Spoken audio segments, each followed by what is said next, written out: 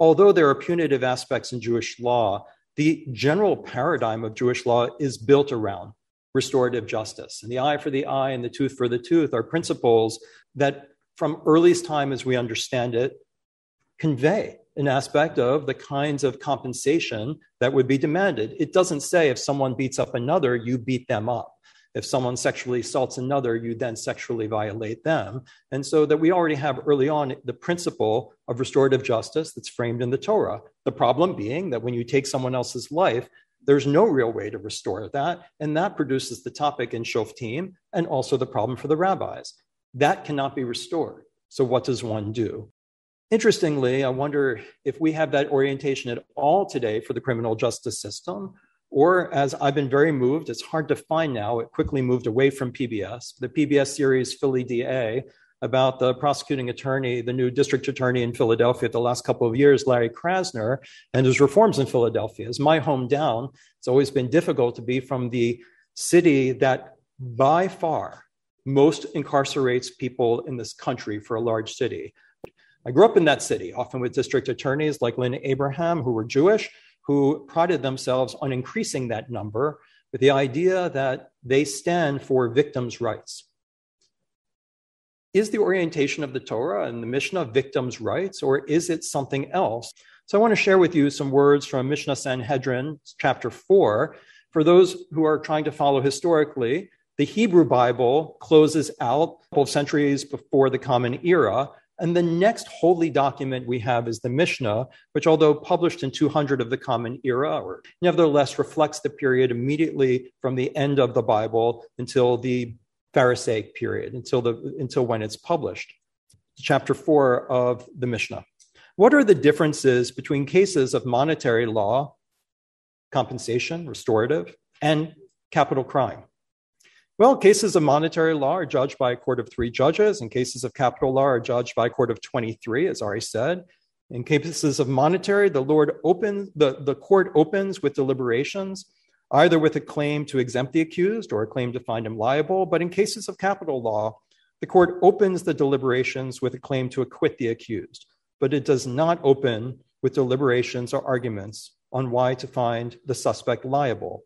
In cases of monetary law, the court directs the issues and the ruling based on majority of 1, either to exempt or to find liable. But in cases of capital law, the court directs the judgment based on a majority of 1 judge to acquit and further to find liable. In monetary law, the court brings the accused back to be judged again if new evidence arises, either with a claim that the suspect is guilty or a claim that the suspect is innocent. But in capital crimes, it is only permissible to reconvene the court in order to find the suspect innocent. Cases of monetary law, all those present at the trial may teach a reason to exempt a litigant or to find them liable. But in cases of capital law, all those present at the trial, all, including the prosecution, must teach a reason to acquit the accused. But not all present may teach a reason to find them liable. Only the judges can teach a reason to find the accused guilty. In cases of monetary law, one who initially teaches a reason to find the accused liable may then teach a reason to exempt him, but one who teaches a reason to exempt may not follow it by a reason to follow them, to find them liable. And it continues in this way. In cases of monetary law, the court judges during the daytime and may conclude those deliberations and issue a ruling even in the evening. But in cases of capital law, the court judges during the daytime and concludes the deliberations and issues rulings only during daytime. So what are some of the principles that we find that govern this court system in cases of capital punishment or capital law, capital crime? We find that the court is tilted heavily in favor, not simply of presuming innocence, but for arguing directly for it. The court does not retry to find guilty, only to find innocent. So the appeals process is about making sure an innocent person isn't found guilty. There is no discussion here of what we call today victims' rights. Those presenting reasons to convict must also present their very best case at innocence, why it might be possible. And the Mishnah is well aware that other factors come into play when convicting, like the practical considerations of not wanting a trial to drag on. Hence, the trial must conclude during the day. and not be rushed. I learned a trick. I'm so busy, I try to be so busy as a rabbi that I'm always tempted to try to figure out a way to get out of court duty, but there are no good reasons for me to get out of it. So I learned a tip, which is sign up for court duty a day or two before a national holiday, because they don't like to start cases. And if they do start, so you'll be dismissed. And if they do start cases, you can absolutely guarantee that you'll be done by Christmas Eve. They will rush through them so that they can send everybody home for the holiday. So I'm always available for court duty. I tell the court on December 23rd. And there's never been a single person in the room who's been called from the pool to actually get called for a jury trial. The Mishnah already knew this. You can't rush it through. You have to continue the next time during daytime, and it doesn't allow it to be done prior to holidays. If you open the newspaper, I'm sorry, there are no newspapers left. If you read the news any day, you will find that these principles are violated. If you open the Washington Post yesterday morning, you will find that 3 former Philadelphia homicide detectives who built a murder case that wrongly convicted a 20-year-old man, kept him in prison for 25 years, with the office of Lynn Abraham seeking the death penalty. The officers were arrested Friday on charges of perjury and false statements in a rare attempt, this is a very rare, by authorities to hold police accountable for actions which lead to false arrests and wrongful convictions. The detectives had said that Anthony Wright had confessed to the rape and murder of his 77-year-old neighbor, Louise Talley, in 1991, that they had found the bloody clothes he wore at the time of the killing. They'd found them in his bedroom. They had a confession, which he had signed, even though he denied confessing. And even though DNA testing in 2013 showed that another man, a career criminal who lived near the victim, had actually done the crime. It also showed that the clothes that the detectives claimed they found were actually the victim's clothes, and they were never at Anthony's apartment and as Anthony home. So when the new DNA evidence came to light, did the Philadelphia court conduct an appeal to exonerate him? New evidence comes to light only for the sake of exoneration? Nope. After his 25 years in prison, Philadelphia prosecutors retried him for murder just a couple of years ago. Fortunately, the police officers made multiple mistakes when presenting to the grand jury for the new trial. Much of the evidence hinged on one officer's testimony that all the details of the crime emerged from his deft note-taking while the suspect was handcuffed to a chair. But when the grand jury just asked him to demonstrate how he took notes in doing so, he actually had trouble completing one sentence in writing. Since it had already been established that the victim, Anthony, had been handcuffed to a chair the entire night, and by all accounts justifying his story that he spent the whole time crying and asking for his mother. So Larry Krasner established a conviction integrity unit that is now led by Patricia Cummings. He's the new district attorney. In his short tenure in Philadelphia as district attorney, which has the highest incarceration rate by far of any major city in America, I'm quoting now from the Washington Post, it's already exonerated 21 wrongly convicted men since Krasner took office in 2018, mostly Black men convicted of murder. Cummings' unit has also been focused on seeking accountability, both in the Philadelphia police and in prior prosecutors' administrations. The previous prosecutor, Lynn Abraham, from 1991 to 2010, she proudly wore the nickname Queen of Death for frequently seeking the death penalty, and her office had sought the death penalty for Wright himself. More than half of all wrongful criminal convictions are caused by government misconduct. A study finds both intentional and unintentional. Misconduct by police and prosecutors and other law enforcement officials is a regular problem, says one of the deans of this topic, Samuel Gross, the emeritus professor at the University of Michigan Law School and co-founder of the Exoneration Registry. And as he says, it produces a steady stream of convictions of innocent people. And because the data for exonerations is gathered randomly from news reports and legal rulings with no central repository of statistics at this time, Professor Gross says, it is clear to us that misconduct occurs in many more cases than even the registry tracks.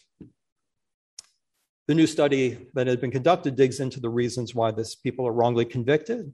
It finds that 54% of defendants are victimized by official misconduct. Here in the day where the parsha starts, Sari pointed out, as shoftim v'shotrim, the judges and the officials who are actually conducting the criminal justice system, district attorneys, police and investigators. Police are involved in misconduct 34% of the cases of exoneration, prosecutors in 30%, and many of those, both of those together.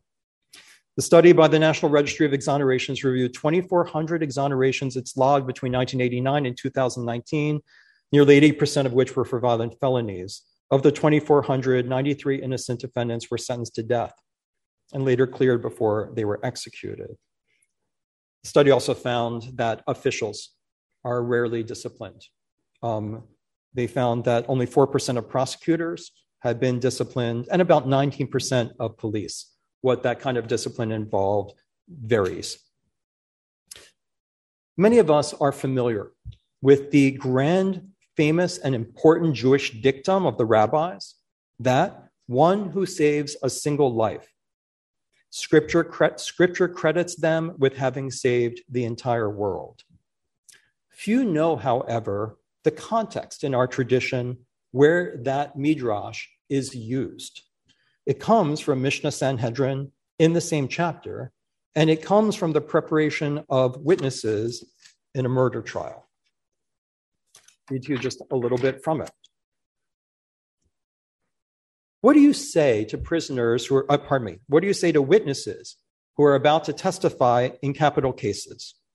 You bring them in and you strongly admonish them. Perhaps it is in your mind to state what you think everybody already knows, or something that you've heard, or evidence that you've heard other witnesses say. Or maybe you are thinking of testifying about something you heard from someone very trustworthy. But perchance you were not aware that we would test you by inquiry and examination. You must know that capital cases are not as cases concerning property. In cases concerning property, a person may pay money and make atonement. But in capital cases, the blood cries out.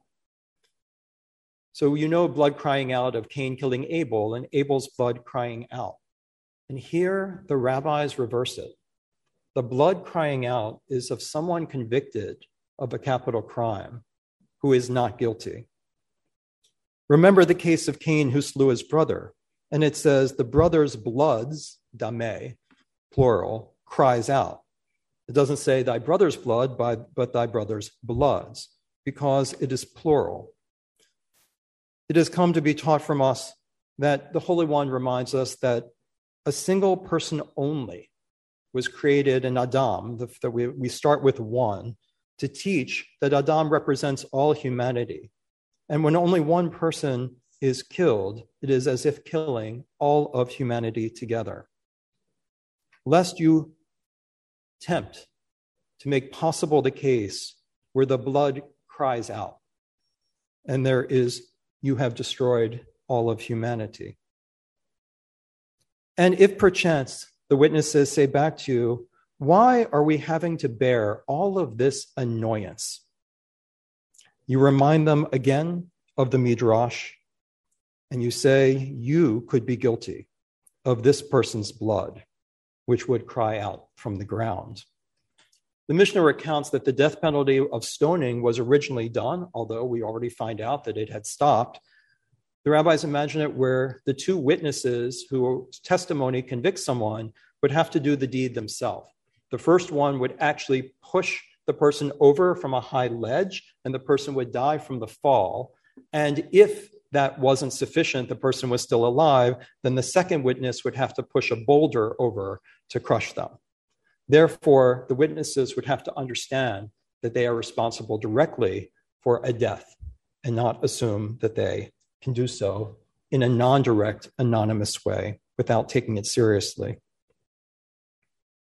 It's interesting to me that as I researched today's Devar Torah, almost every article I came across has someone saying, let's say Gavin Newsom in San Francisco, who tried to end capital punishment there, I don't believe in eye for an eye and tooth for a tooth. Somehow they always seem to blame Judaism or the Old Testament for the idea that capital punishment might occur, never seeming to understand the context in which it occurs and the tradition that elaborates it halachically. An eye for an eye, a tooth for a tooth was conceptual about restorative justice, but we don't understand it anymore, given that our paradigm is always quote unquote, victims' rights. Tzedek, tzedek tirdov, justice, justice you must pursue. But of course, tzedek, justice, is only one possible translation. It's the same word as tzedakah. It's righteousness. Rightness you must pursue. And thus it leads to the paradigm that we have. We in America look in the mirror. We can't stand what we see when it comes to capital punishment. But somehow, rather than seeing the ugly face in the mirror of America, we somehow blame it on the inheritance of a tradition that saw things in the exactly opposite way. The Talmud says that capital punishment was eliminated in Israel 1,994 years ago. I'm waiting for America to catch up. Shabbat Shalom.